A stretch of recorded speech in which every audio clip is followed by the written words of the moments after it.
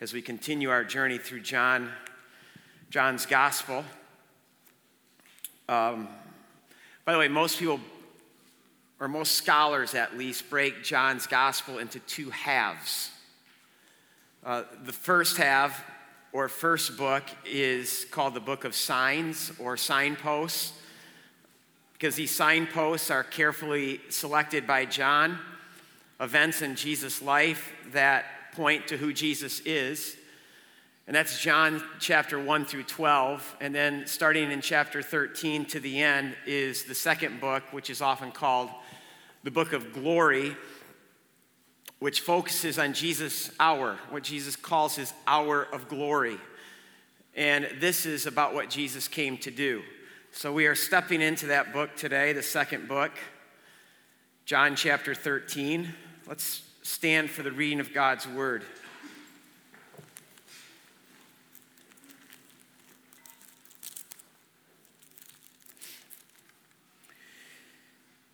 It was just before the Passover feast or holiday. Jesus knew that the hour had come for him to leave this world and to go to the Father. Having loved his own who were in the world, he loved them to the end. The evening meal was in progress. The devil had already prompted Judas, the son of Simon Iscariot, to betray Jesus. Jesus knew that the Father had put all things under his power and that he had come from God and was returning to God. He knew that. He knew who he was. So, he got up from the meal, took off his outer clothing, wrapped a towel around his waist. That, by the way, is the uniform of a slave.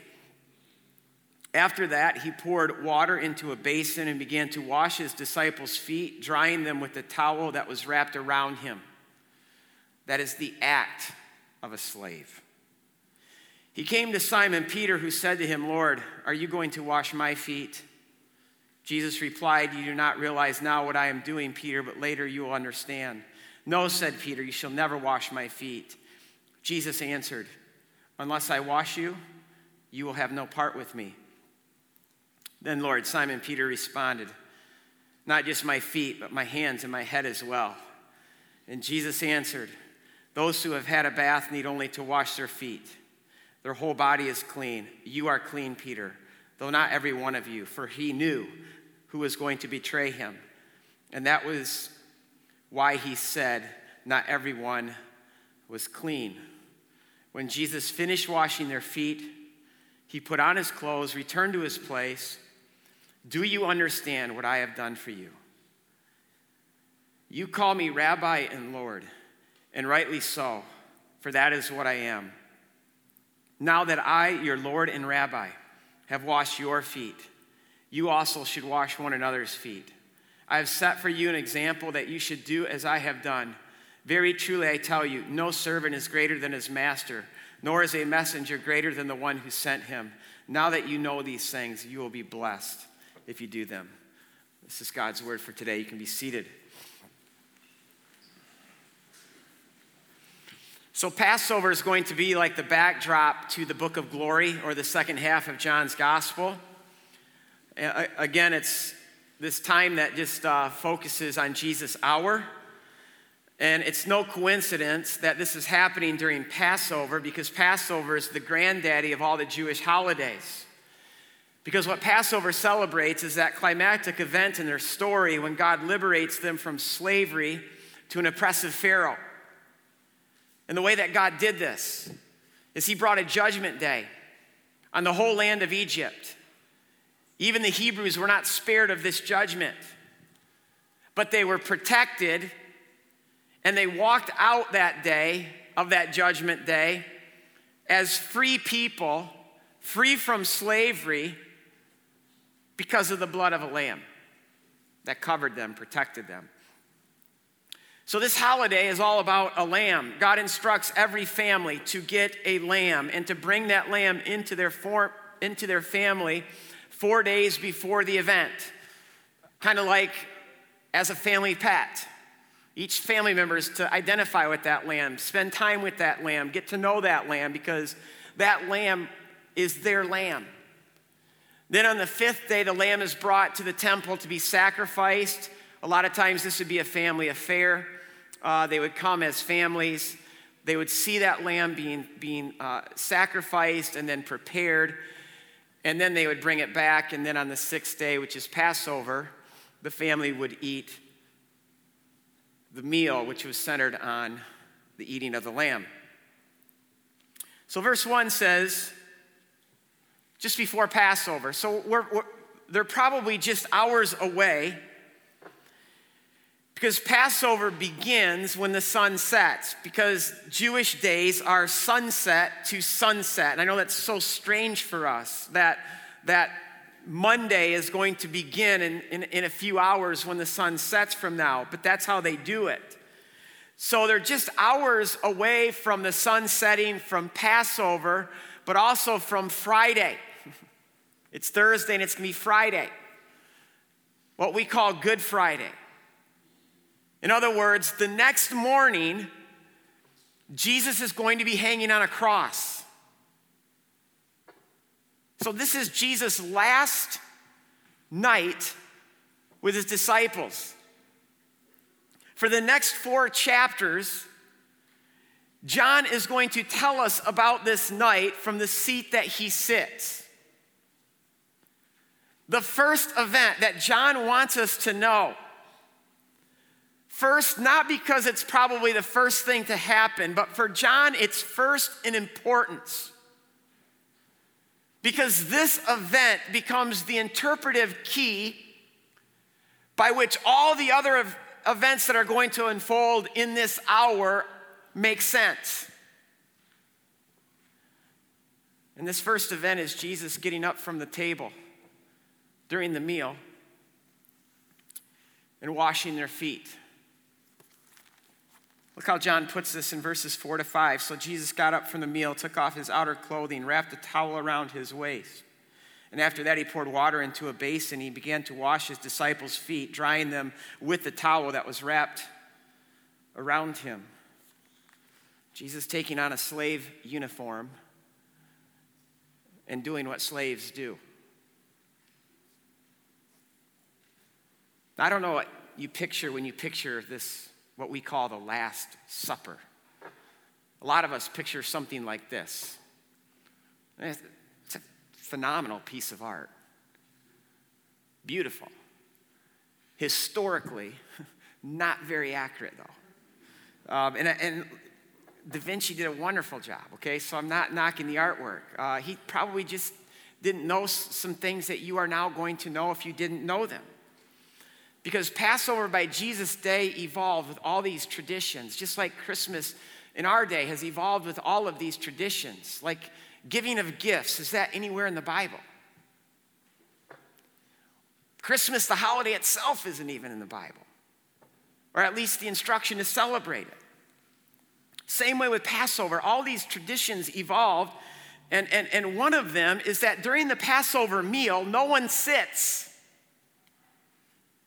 Everyone was to recline, laying down as they ate the meal at what was called in that day a triclinium. A triclinium is a U-shaped table like this. That's how the Romans, the Greeks, the nobility, the kings, that's how they dined. They didn't sit. They reclined around a U-shaped table. Now here's the question, why on Passovers do Jews recline and not sit? Well, I think the great Rabbi Maimonides answers this question. He says, one is required to see himself as if he had now left Egyptian slavery on Passover. Hence, when a person eats on this night, he is required to eat and drink while reclining as a sign of freedom, in the manner that kings and important people eat. So they recline. They eat the way kings eat, the way royalty eats. Also, they sat according to their importance or their rank. So there was a place for the most important guest. There was a place for the least important guest. Why? Because this is how nobility, royalty, dined. Now, this is foreign to most Jewish homes, but not on Passover. They followed these traditions.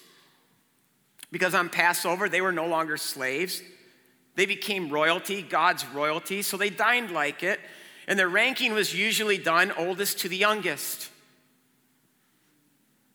Now, we do this on occasion ourselves, wedding receptions, charitable dinners. We oftentimes seat people according to rank, according to importance. Now, the way that this worked around a triclinium, the ranking went left to right.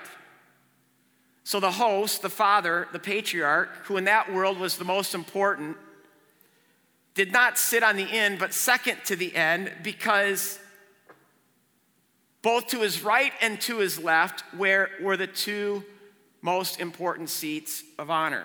So here's a picture that's a little more historically accurate, not so much in the reclining aspect, but in how they sat around the table, because you can see Jesus in this sitting just second from the left end, because to his right is the most important guest of honor. That is the most important seat. Just like it often says in the Bible about Jesus, he sits at God's right hand. That is the place of supreme importance. Then the place to the left of Jesus would be the place of the next importance, working clockwise all the way around the table to the place of least importance all the way to the right. Now, Luke's gospel gives us a little detail that I find fascinating. Luke tells us an argument arose amongst the disciples. They get in the room and they start talking about who's the greatest. And I think what they're arguing about is who sits where. Who's going to sit at Jesus' right? Who gets to sit at Jesus' left? Who's going to sit way at the end of the table? And the reason I think this is because Jesus has to get into this argument, and he says to them, the kings of the Gentiles lord it over them, and those who have power, who are called benefactors, this is how they do it, but not you, not us.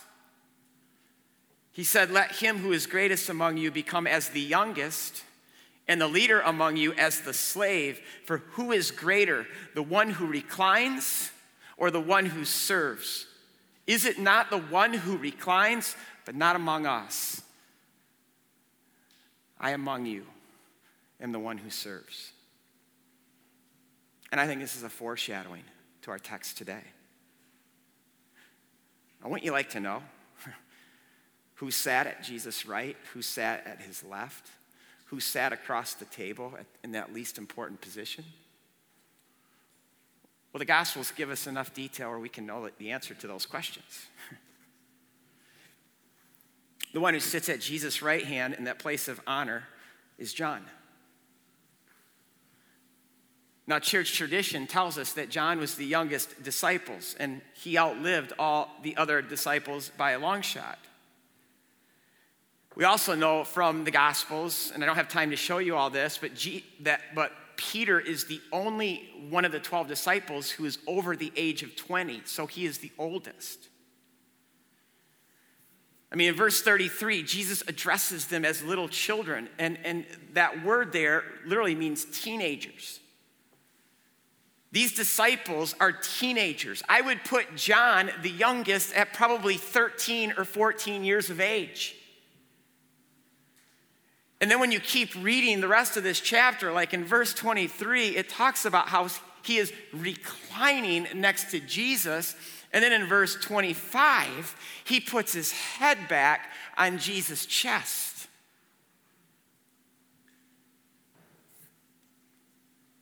Now, the only person that John in that place could see would be the person directly across the table on the other end. And that's Peter. Because what's going on, as you read all of this, Jesus just drops the news to all of them that one of them is going to betray them. Peter gets stunned by this and has to know the answer to that. So he motions across the room to where John is resting back against Jesus' chest and said, find out who it is.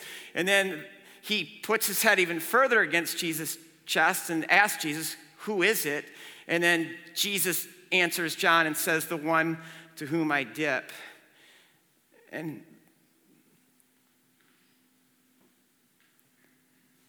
I love this. They get in that room. Okay, Peter, you're the oldest. Go take the seat of least honor. John, you're the youngest. You take the place right next to me, the seat of greatest honor. And this is a world where everyone knew their rank. I mean, there was a pecking order for everything. It was determined by age, gender, social status, net worth. Price tags were put on everyone, even in the Jewish world. So let's talk about the foot washing.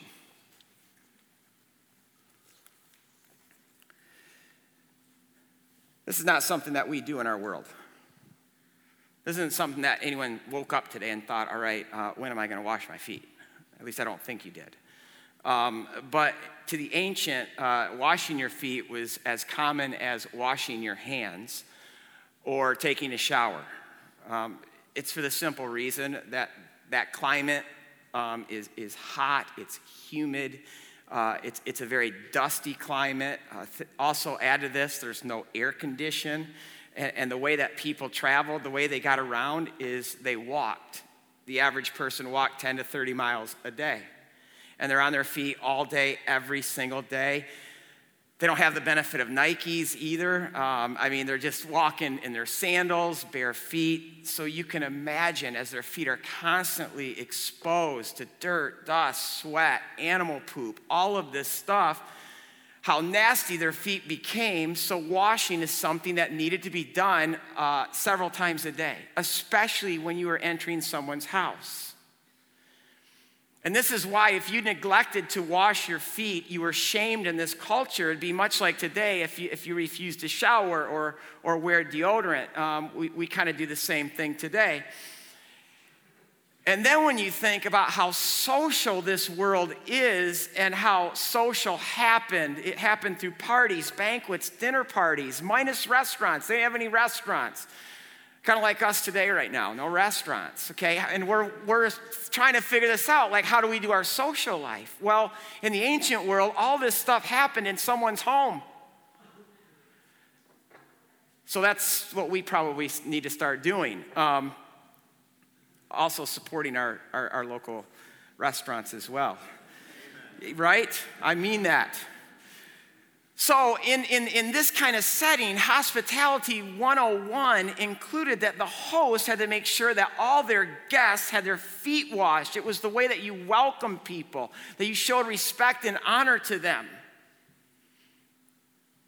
By the way, one time Jesus invited into the Pharisee's house for such a banquet. Do you remember what he says to that Pharisee? After a prostitute came, and they were reclining like this, and she started washing his feet with her hair. And that host looked at this and said, does he know who's doing that? And Jesus stepped into that and said, sir, you didn't wash my feet. You didn't even give me a welcome. But this woman has.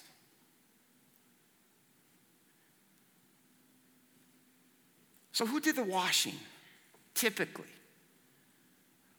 At these parties, these banquets, these socials. It was always done by the person of lowest rank. Everybody had their price tag. And usually it was a slave, the lowest slave, because this was considered the lowest of all work. And this didn't only hold true in the Greco-Roman world, but the Jewish world as well, because if a Jew also had servants, and elite Jews had servants in this day, it was a servant's job to wash feet. It would be the lowest ranking servant, usually a girl, because that's how it was in this culture. If you didn't have servants, children, especially daughters, would be the ones responsible to wash feet. They had the lowest rank in this ancient world. If you were part of a Havarim, a disciple with a rabbi, a disciple would wash the rabbi's feet. A rabbi would never wash a disciple's feet.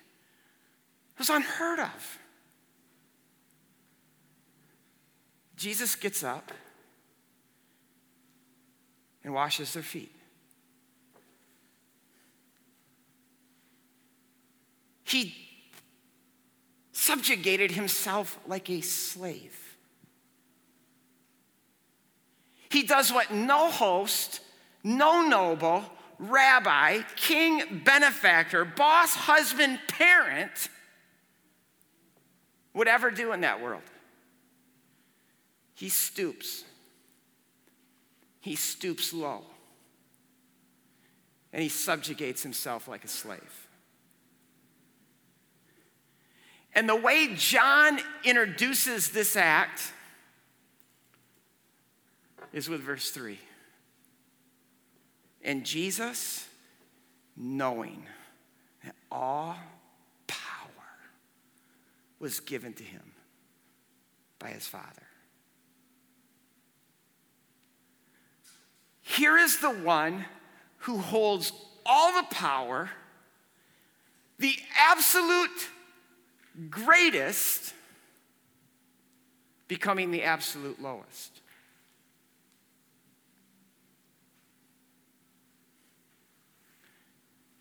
And I want you to see what Jesus just did.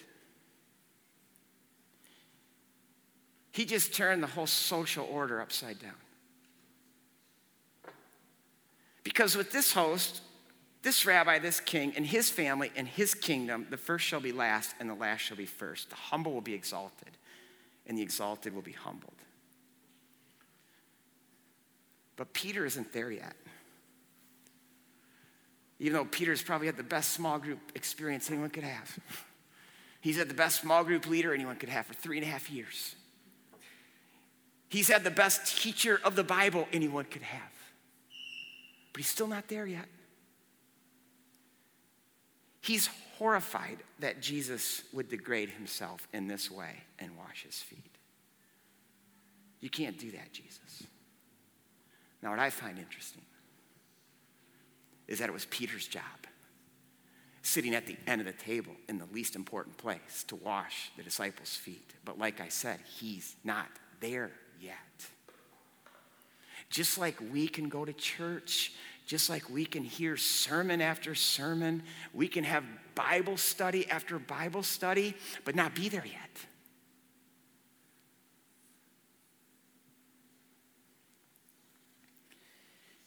I love this. Jesus responds to Peter, Peter, listen, if I don't wash you, Peter, you have no part of me. At that, Peter, he's like, all right, Jesus, not just my feet, but wash every part of me. I mean, it's Peter's way of just saying, look, Jesus, I am all in. Yeah, he's all in, but he's still not there. And then John tells us in verses 12 to 13, he says, when Jesus had washed their feet and taken his garments and reclined at the table again, Jesus said to them, do you know what I have done for you? Do you understand it? He says, because you call me Rabbi and Lord, and you are right when you say that, because I am so. In other words, yes, Peter, I am over you. I am your rabbi. I am your Lord. But this is how power is done in my kingdom. Power is done in my kingdom by giving up power, by becoming a slave and serving. And then Jesus says this, now that I have washed your feet, go and do likewise. Be like me. Become like me. Live like me. Walk like me. Now, washing feet is not just how power is done in Christ's kingdom, and that is a lot for us to think about, especially in this time that we live right now. But washing feet is also how we love. This is an expression of love. In fact, this whole section begins in verse 1 when it says, having loved them to the end. And end here is the Greek word telos, which means utmost. He loved them to the utmost. In fact, the old NIV, I love how it read. It said, showing them the full extent of his love. Therefore, Jesus got up, took a basin and a towel, and washed their feet. What causes Jesus to stoop? Love. What causes Jesus to make himself nothing? Love. What causes Jesus to take on the very nature of a slave? Love. What causes Jesus to humble himself like this? Love. Love isn't a feeling. Love isn't being nice. This is love. And the one we're talking about here, because John doesn't want us to forget this, is the one who once said, let there be light. He once said, I want a planet to be over here. I'd like a star over here. How about if we put a whole galaxy over here? And here he is, washing 12 sets of smelly, stinking, disgusting feet. And that's just what feet are. Feet might be the most unattractive part of our body. They're ugly. They're dirty. They smell. Oftentimes they can be disgusting.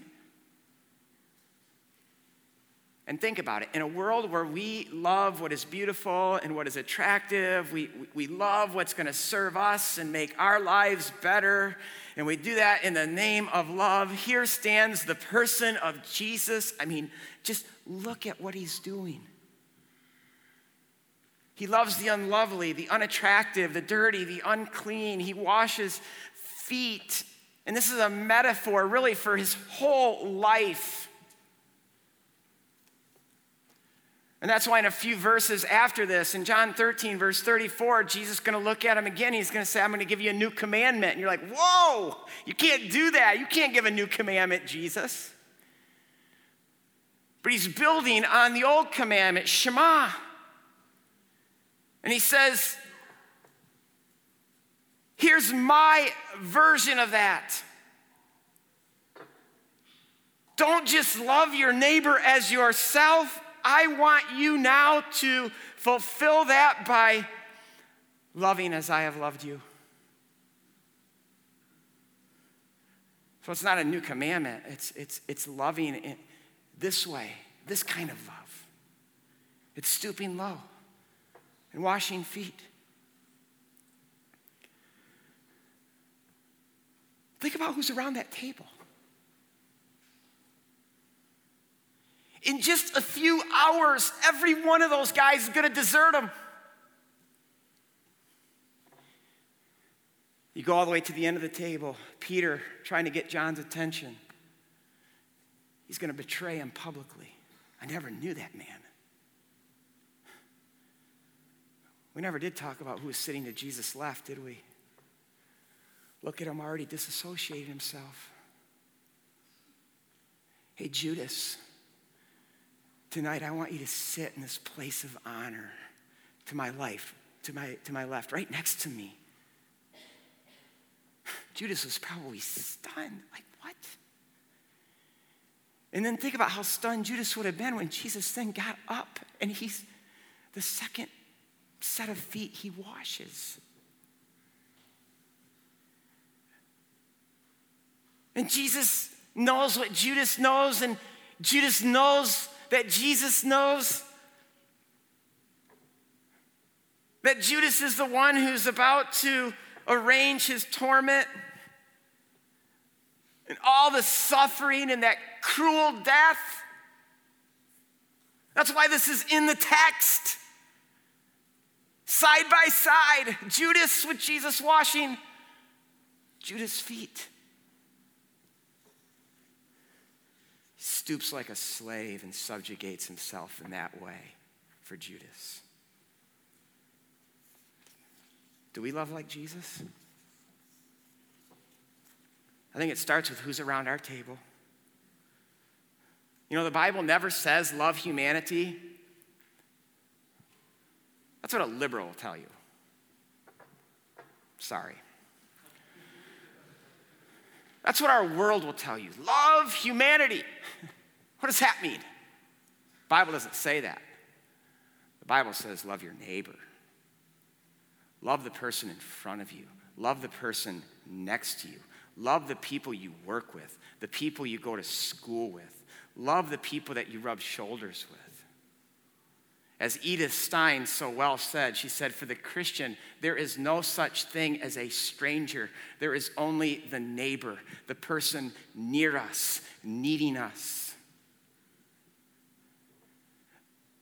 Husbands, are you loving your wife? Are you washing her feet? Are you stooping low? Are you subjugating yourself as a slave? Wives, are you washing the feet of your husband? Parents, are you washing the feet of your children? What about our neighbors? What about those who have deserted us, slandered us? What about those who have mistreated us? How about those who have backstabbed us? How about those who have been unfaithful to us? Are we stooping low? Are we washing their feet? If we don't love this way, it's for one simple reason: pride. We're too proud.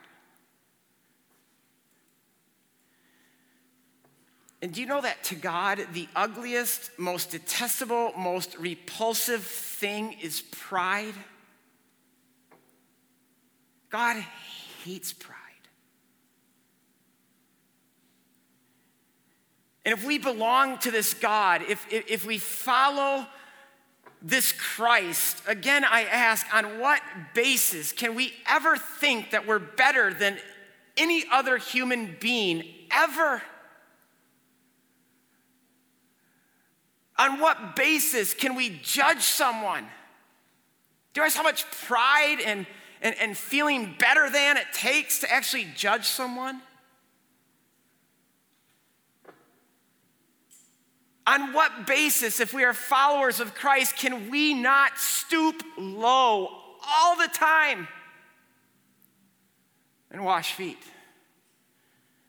From our friends, to our families, to our neighbors, to our coworkers, to even our worst enemies. I don't know if we know what a big deal humility is to God. There's another time in Matthew chapter 18 where the disciples again are arguing. They're just like us. Who's the greatest? Who's the greatest? Who's going to sit at Jesus' right? Who's going to sit at Jesus' left? And Jesus just like grabs a child, the youngest, the smallest child, puts him right in the middle of them and says, unless you guys humble yourself like this little child, you will have no part of me.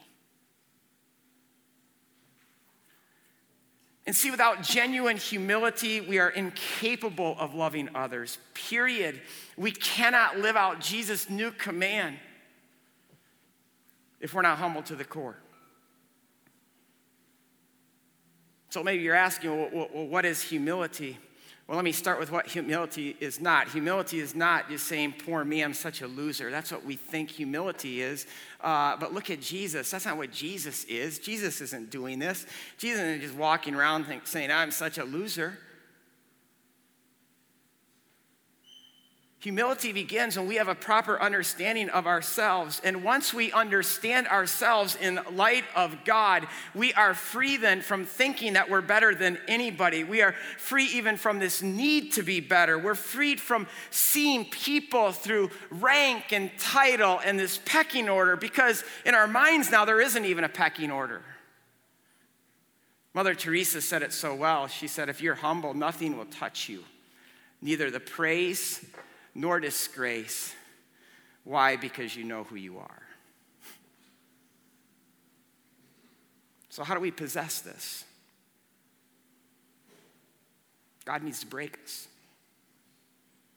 And this goes back to the last couple of weeks, that grain of wheat. We heard it this morning in David's testimony.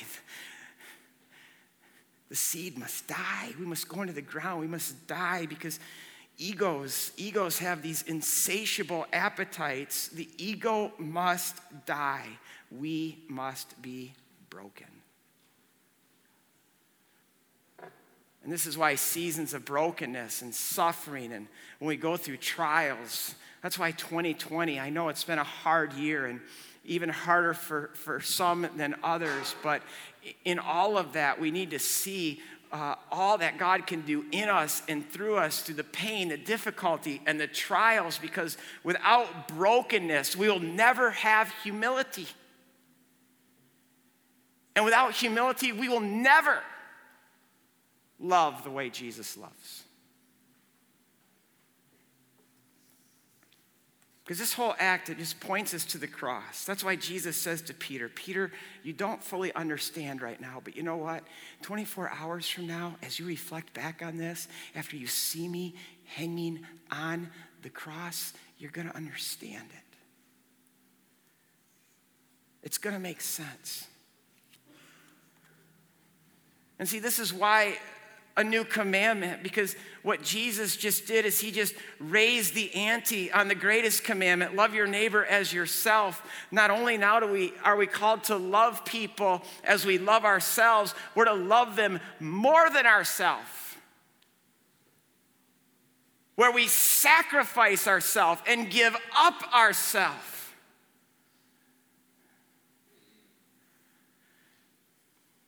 And this is the kind of love that Jesus is prescribing to his followers. And it is a love that is so inconvenient, so costly, demands so much from us. But this is the way that Jesus will still say later, this is the way the world will know that you're a follower of me.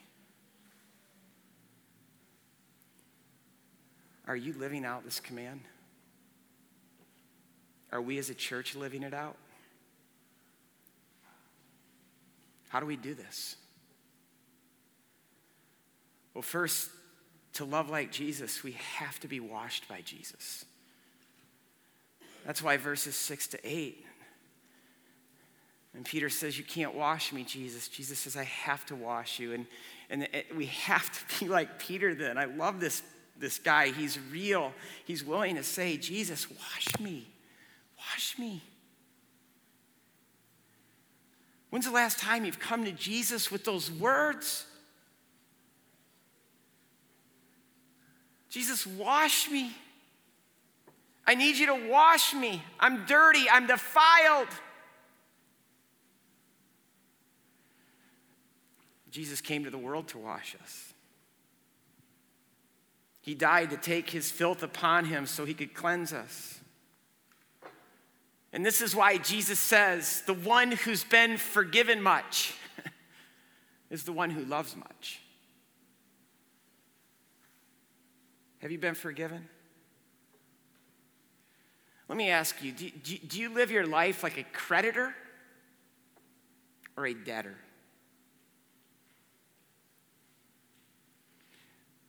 We need to stop resisting this idea that as Christians, we are nothing but debtors. Debtors who say, I deserve nothing, and I owe God and I owe others everything. That's a debtor. That's someone who's been washed. Second, to love like Jesus, we must know the full extent of his love. And if some of us are honest right now, one of the reasons we don't love others is because we have no love to give. And the reason for this is we don't feel loved. You can't pour out something that hasn't been already poured in. And some of us right now are paralyzed in our inability to love and say things like, oh, I don't feel loved. Nobody loves me. And some of you are feeding those thoughts. You're nursing those thoughts. And too many of us spend too much time listening to ourselves and not enough time speaking to ourselves. because those thoughts need to be rebuked, because those thoughts are from the pit of hell. Because what does God's word say? In 1 John, John writes, how great is the love of the Father that he has lavished on us, that we should be called his children. And that is what we are. And that's the same John who's sitting in that place with his head resting on Jesus' chest, feeling Jesus' heartbeat. And the reason John calls himself the disciple whom Jesus loved that's not an arrogant statement. This is someone who knows the love of Christ. He's experienced it. And like John, we've been invited to rest upon Jesus' heart. And we love for the simple reason that he first loved us. Start believing that. Start acting on that. Irrespective of your feelings, God loves you. Live your life loved. As Psalm 90 verse 14 says, satisfy us in the morning with your unfailing love, that we may sing for joy and be glad all of our days.